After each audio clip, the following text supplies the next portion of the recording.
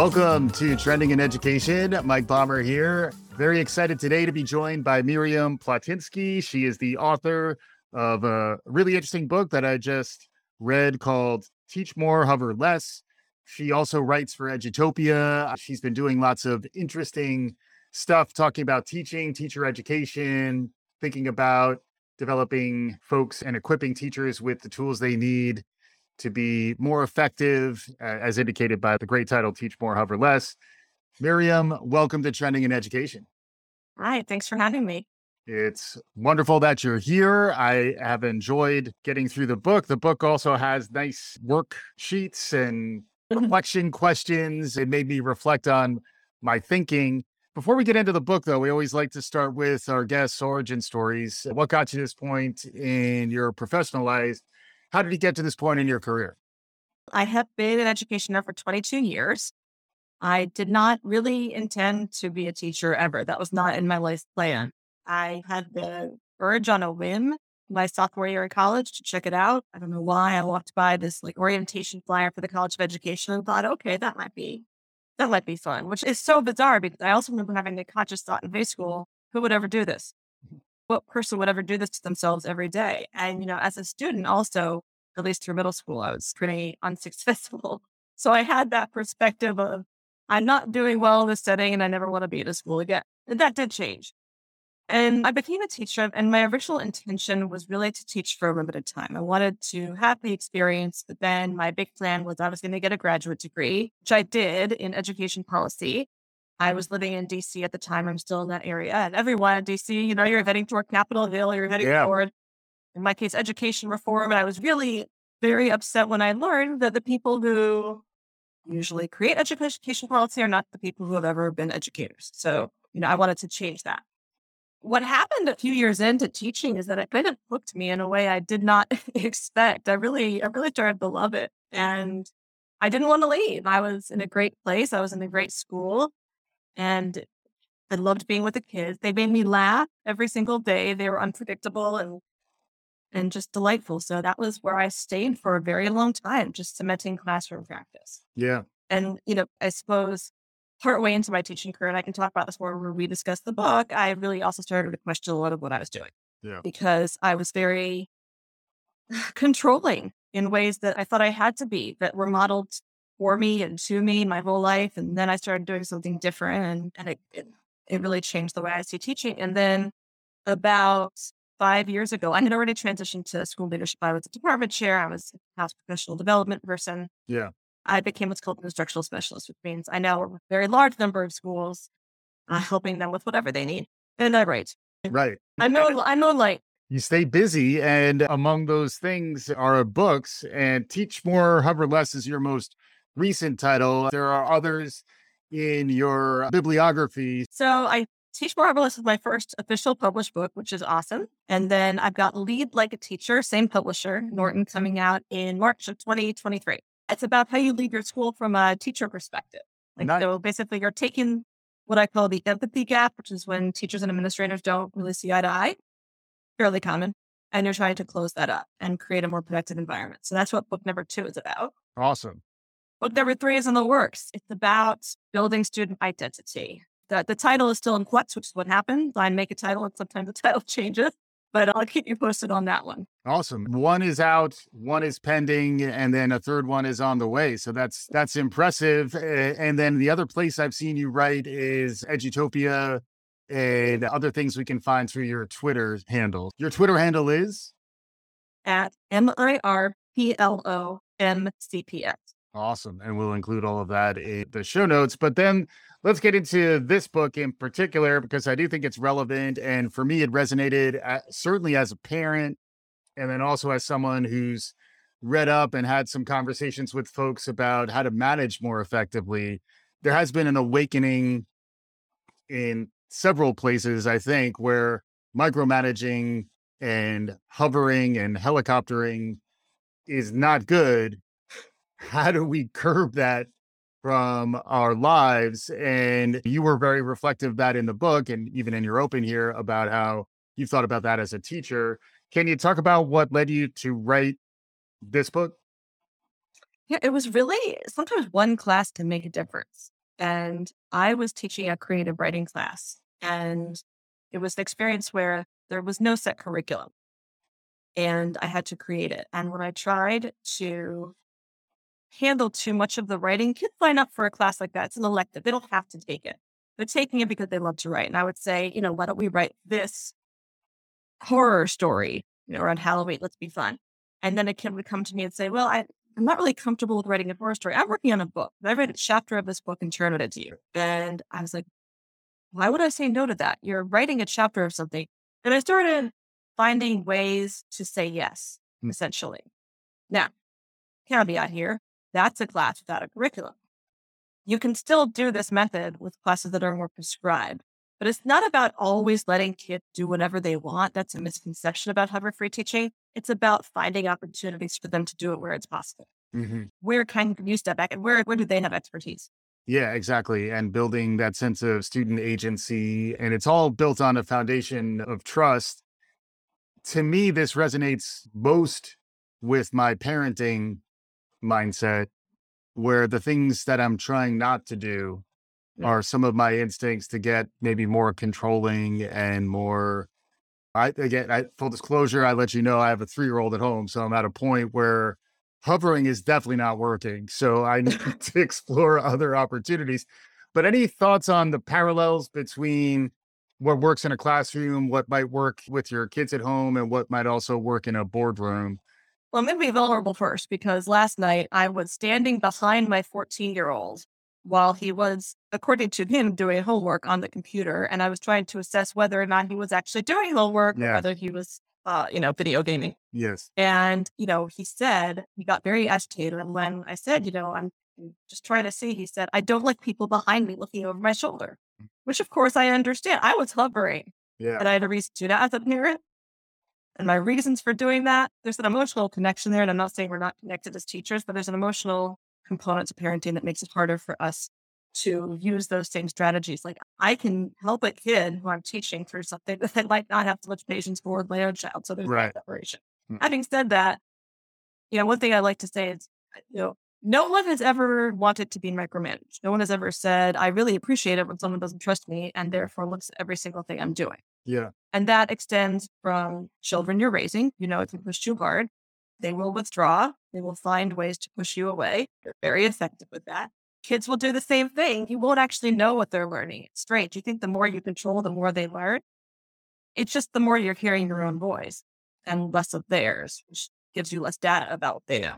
Yeah. And then, in the boardroom, how many adults have left jobs because their boss didn't know when to stop pressuring them about things that they were perfectly competent to do themselves? We're seeing this in the headline, the remote work conundrum. Yeah. People are being asked to come back to office spaces, and there's a certain implication that for the past 3-ish years, whatever they've been doing at home hasn't been effective enough.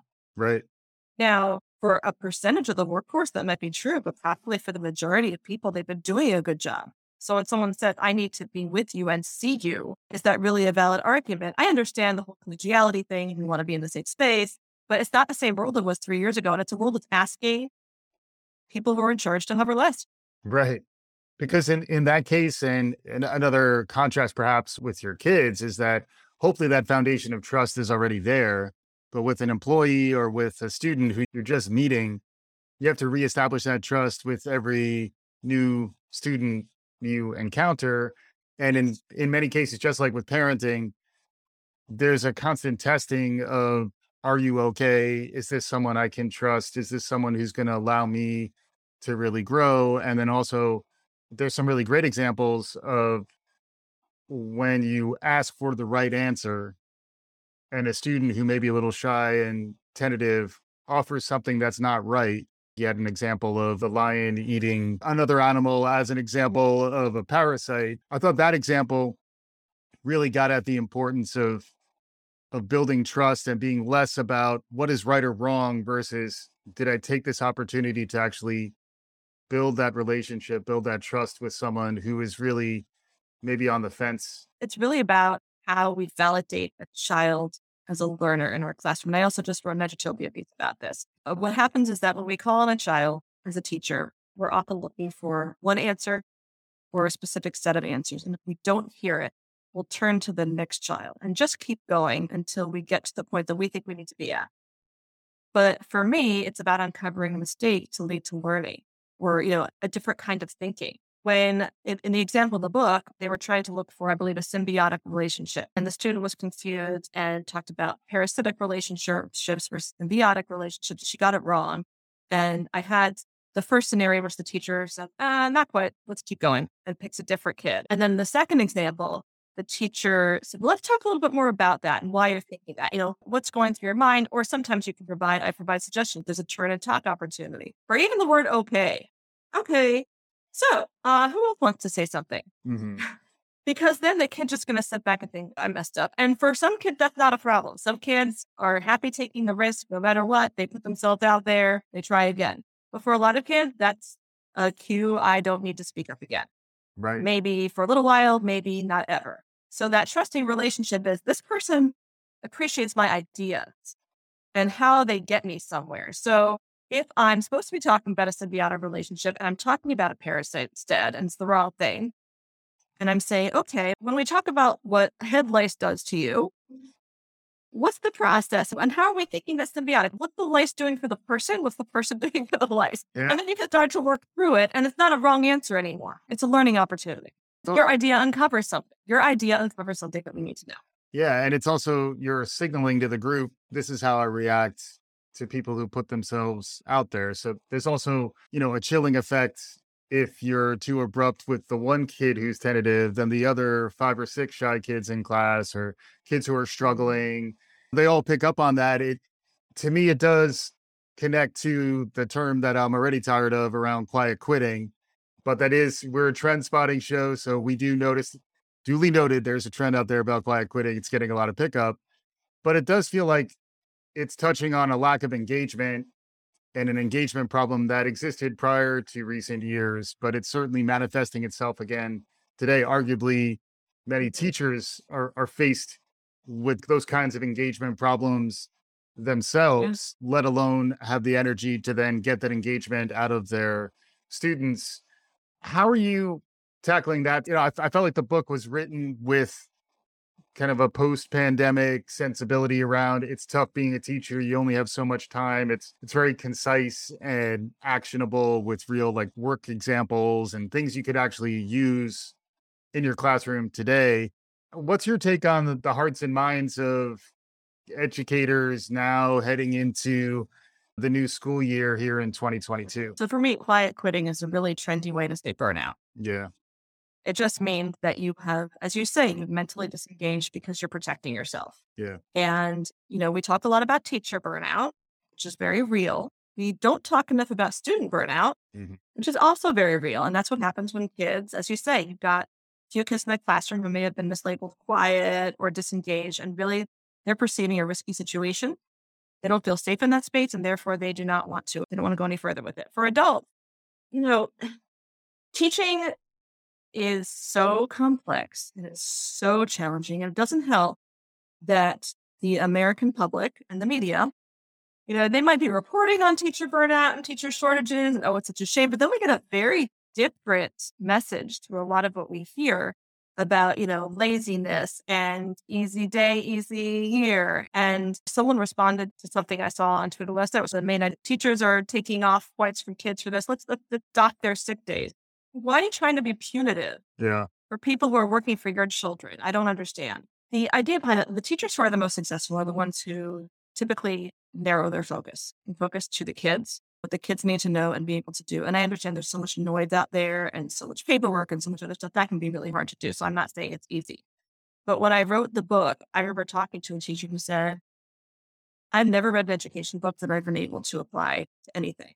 And I'm hoping that's not the experience of a lot of teachers, but that's what led me to try and make sure the book was really very packed with strategies and ideas and tools that you can adapt, as opposed to, here's just a lot of thoughts. Right. Because right now people are reaching out for help, but they need help on their terms, not on ours. When we enact professional development or we try to go in and help teachers, there's not that, what do you need enough? And so my idea is if we could pick this up. And even you don't have to read the whole book. You don't have to read the 4 stages of what it takes to be a hands-off teacher. All you have to do is literally zero in on one thing that makes sense to you and try it and adapt it. And then maybe your day will be a little bit easier. I would not presume to tell somebody how to fix their burnout. Right. Well, and then at the same time, the idea of being hands off, like even some of the language that you're using is almost counterintuitive, where people think, oh, I want to be hands on. I want to signal that I'm doing more. It's almost like a myth of teacher agency where the teacher doing things is pulling the strings, and in some ways they're the puppet master, and if they can make the room move, they'll do it. But if they're not there, the room doesn't go. You kind of get into that with some interesting examples. What we're talking about also is a total change in perspective. You're not teaching different content. You're not doing less or more necessarily on the back end of planning. It's more, what do you think teaching is? Is teaching filling kids with information? Or is it about something else? How do we really measure whether a kid knows something? So when we look at what it looks like in the classroom, it means that you are taking opportunities where you can to give kids some choice that they might not otherwise have had. And you're doing that in one very simple strategy, which I don't talk about much because I wanted to get something more actionable, is just monitoring how much you talk. It's amazing what happens when we don't speak as much. If I put a quotation on the board or an idea and I stand back and say, I'm going to be quiet for 5 minutes and listen to everyone share a thought, or write a thought on a Post-it note, put it back and walk around. There are ways that kids can share their ideas that are less of a risk and non-vocal, or even however you want to structure it. But it's really about thinking, how do I uncover what kids already know? So when I think about planning lessons, for example, I want to ask some questions before I finalize my lesson plans. Have you learned about this before? Does this term bring up any knowledge for you already? And then, what have I done in the past that's working? What's not? I was just before we met for this conversation, I was working on a class I'm teaching next week to adult learners.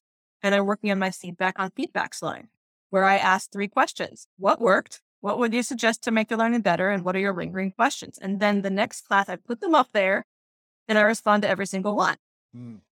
And I say, today, as a result of what you told me, here's what we're going to try. Also, here's what we can't try. For example, I've had a lot of pushback about some tangents in my class. And some tangents are, granted, not good. But some, I believe, lead to learning the more we let people talk and work through things. So I'm gonna hold firm on that one. Yeah. But I'm going to explain why. And I think that's the other aspect of it, where you're intentionally hands off as opposed to checked out. There's a distinction there where you're actually just seeing what happens if I don't talk right now. What happens if I don't get into almost the command and control dynamic? There's a lot of talk about classroom management and school safety, and like all that stuff is very much front and center lots of times, not to mention all the COVID protocols. It's been very much of a controlled environment, but that's where I found your perspective to be really refreshing and in a lot of ways needed, where what happens if you just almost just wait a moment and slow your instinct to intervene and to be the visible leader and tap into more quiet, subtler arts. I found that to be really interesting. Well, and I appreciate that, because one thing that I always think is a problem is that we feel as though the quicker we react to something, the better we're doing. We have this strange correlation between speed and effectiveness. And I see it in children too. The one who gets it first wins. Yeah. Oh, but we're teaching people this, and it's so counterproductive. For example, our national literacy and math data just came out a couple of days ago, and people are understandably not thrilled about it. And they're immediately figuring out, what does it mean? What do I do? And how do I move forward? Right. And my whole piece with that is just be intentional for a little bit and think about what it means, because we have missing data. And we also have circumstances that are evolving. And let's figure out what we're looking at. So if a kid's not achieving in literacy, is there a pattern? Is there a skill or set of standards that they're particularly struggling with that we can really put our efforts toward? Let's get some information. Let's think about it. And I'm not saying we have all day. We don't have all day, but we also don't need to do it right now, because urgency doesn't have to be a speed thing.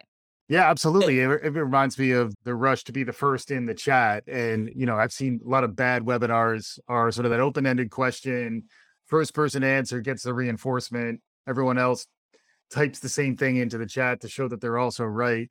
But it is that idea of rather than Mm. struggling, the kid who actually learns is the one who had it a little bit wrong and then had to accommodate, assimilate their frameworks, adjust their thinking to actually achieve some kind of meaningful growth and breakthrough. And then I also was struck by the level to which you're thinking about this through the lens of someone who's been there, but you're also trying to present almost like a mentor or coach. How do you think about your persona, the voice in the book, and maybe it's building on your experience as someone who's done a lot of different types of teacher training? How do you see your role, and how, in some ways, are you using the same techniques as you're espousing in the book? I like to think of it as humble partnership. I know that we like to use the word expert, but if this pandemic has taught me anything, it's that the whole concept of expertise is flawed. We see leaders and people who are way up there pausing and not knowing what to do Mm. and making a lot of decisions that seem illogical or wrong. And no matter how long I've been teaching, no matter how many classes I've taught, I haven't taught the same classes that you taught or the same kids you taught. I also don't have your experiences and I don't know your story.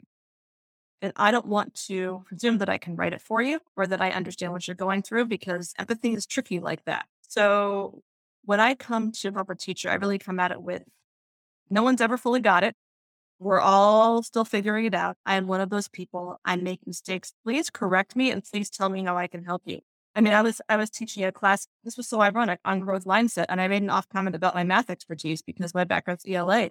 And one of the teachers walked up to me after the class and said, "You really shouldn't do that, because how would you feel if I said I really don't read very well, or I don't?" I said, "Oh my God, you're right." So the next class, I said, "Call me on it. Hold me accountable." Mm.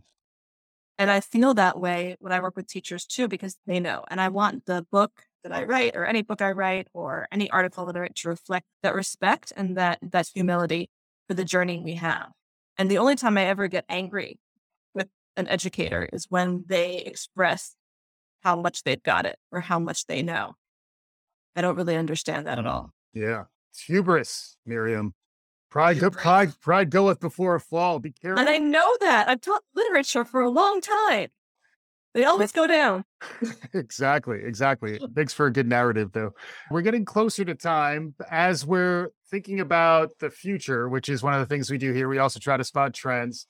What are you seeing on the horizon? How do you see this stuff playing out? While I love what you're putting out here, the flip side is teachers don't have a lot of time already. They're under a lot of pressure. There's going to be increased pressure around the results you just described, quote unquote learning loss. It's going to lead to let's get the scores going in the direction we need them to go.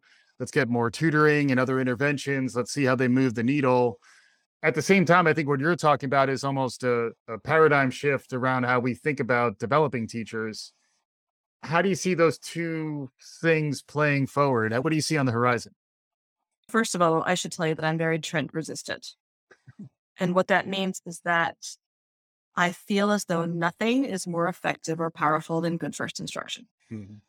If we can really focus on excellent instruction and being open to new kinds of instruction. The trends are the trends. Maybe we could argue that a couple of years ago in virtual learning, Nearpods and Peerdex, and you could look at that as a trend. There's an increase in digital tools, increase in online applications. Yeah. Sure, awesome. But did it help you become a better teacher? And did you take what you learned and are you still implementing it in your practice? And are you still applying it? So when you do all those Nearpods or Neardex or surveys or what have you, Kahoots, everyone loves a Kahoot. When you do that, are you using it to learn about what kids know and need to be able to do? Or are you just having, oh, wait, the cool application I can try? One thing I noticed, and I also learned this during the pandemic from my own children, is the teachers who were the most successful on Zoom or in hybrid situations, very challenging circumstances, were the ones whose practice was already strong. They were in a learning space. They wanted to see how they could be better. And they didn't have the bells and whistles going on a lot of the time. Yep. A lot of the time they were just doing, but they were checking on every kid. They were tuned into every kid and what that kid needed. And instead of panicking about what they didn't know or trying for interventions after something didn't work and the reteaching and the let's make it up, let's make sure I've got it right the first time. Make sure I'm formatively assessing them consistently. I know these kids and I know what they can do and I know how to fix it before it becomes a problem. Right. So at the risk of sounding a little bit curmudgeonly, what I would say is, trends, be true to who you are as a teacher while still pursuing how you can best serve the kids in front of Yeah, and to me that connects to things that may even be deeper movements, perhaps rather than trends. Where one of them that I talk a lot about on the show is social emotional learning and understanding the whole child and being trauma informed and be really just being empathetic and showing some grace.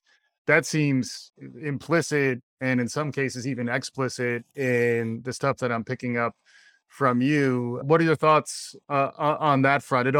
In some ways, I would view your book in part as an argument for allowing the space for that type of engagement to happen while still being true to whatever your curricular objectives might be. But I'd love to hear more of your thinking on all this. what I try to do in my teaching and in my methods is it's more of an embedded approach for student wellness. It's not an area of expertise that I have, and so I'm very aware of that. Amazing school counselors who really have a lot of knowledge and a lot to contribute on that we can learn from. I know that a lot of school districts are using a separate SEL curriculum right now to help kids out in the wake of what's happened. For me, it's about being aware of the kids and aware of what they're going through and also not making assumptions. A child walks into a classroom late and a teacher says, nice to see you. That sarcasm or Yeah. that implication. We should always be happy to see a child. And we don't know why they walked in late, but they're there now. What was happening to them last night? Were they taking care of a sibling or a sick relative? Were they working?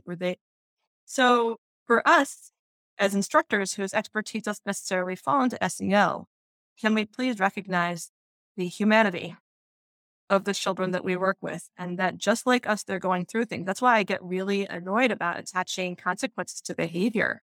Like, for example, my children's school announced that this is whether an absence is excused or unexcused. Once you miss 10 days, we're going to dock your overall grade by a percentage point. Hmm. And I'm thinking, wait a minute. How does the grade that's supposed to be a reflection of learning outcomes connect to whether my child is there or not? And we can debate that. We can talk about that all, another episode. But what I'm saying is for us, SEL is in the classroom, recognizing that kids have experiences and lives. And like I said, same about teachers, we don't know their stories. We don't know enough. And we just have to be glad they're there coming to us to learn and accept it for what it is because it's not like we're out there handpicking children. We shouldn't be doing that. That's Right. not okay. Right. And then, you're someone who's had a long career in education. You've charted your own path to get to where you are. You're now publishing books. You're talking about school leadership roles and ways to maybe think more broadly about a career in education. As we're getting closer to conclusion, I'd love to get some of your perspective, perhaps advice to folks who are in education as a profession. What have you learned so far aside from, pick up a copy of Teach More, Hover Less? What other advice would you have for folks who might be thinking about a career as a teacher or a career in education? So, what I would say first and foremost is find people to accompany you on your journey who can be supportive and who can be positive and who can be solutions oriented.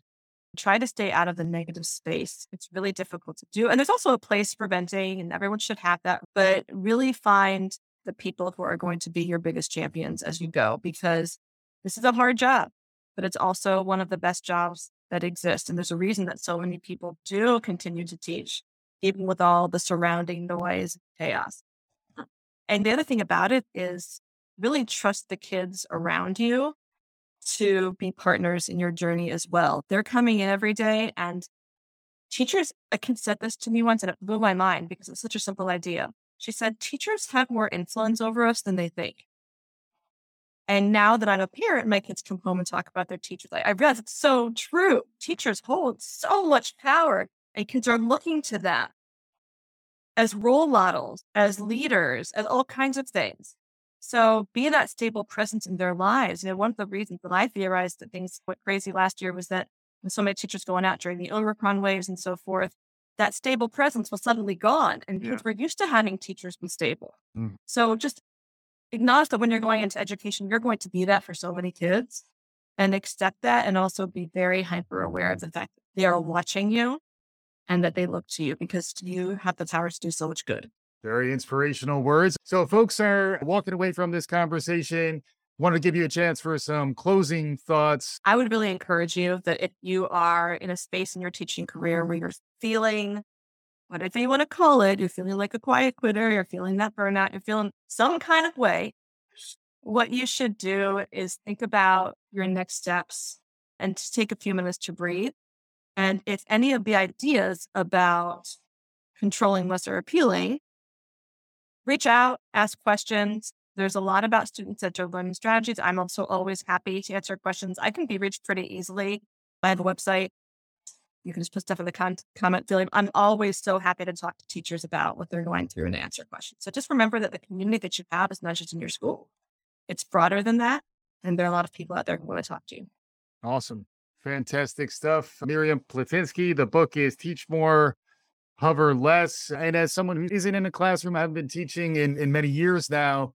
I would say there's a lot in this that I was reflecting on as a parent whose child is starting to go up through the education system, and also as someone who's managed folks and been in a lot of different professional settings. I think you're picking up on broader awakenings around letting go of some of the command and control and allowing it to be a little more of a partnership built on trust and respect. Wonderful stuff. Miriam, thank you so much for joining. Thank you so much. This was a lot of fun. Awesome. And hopefully our listeners enjoyed. If you did, please subscribe, write some 5-star reviews, do all the good things. We'll be back again soon. This is Trending in Education.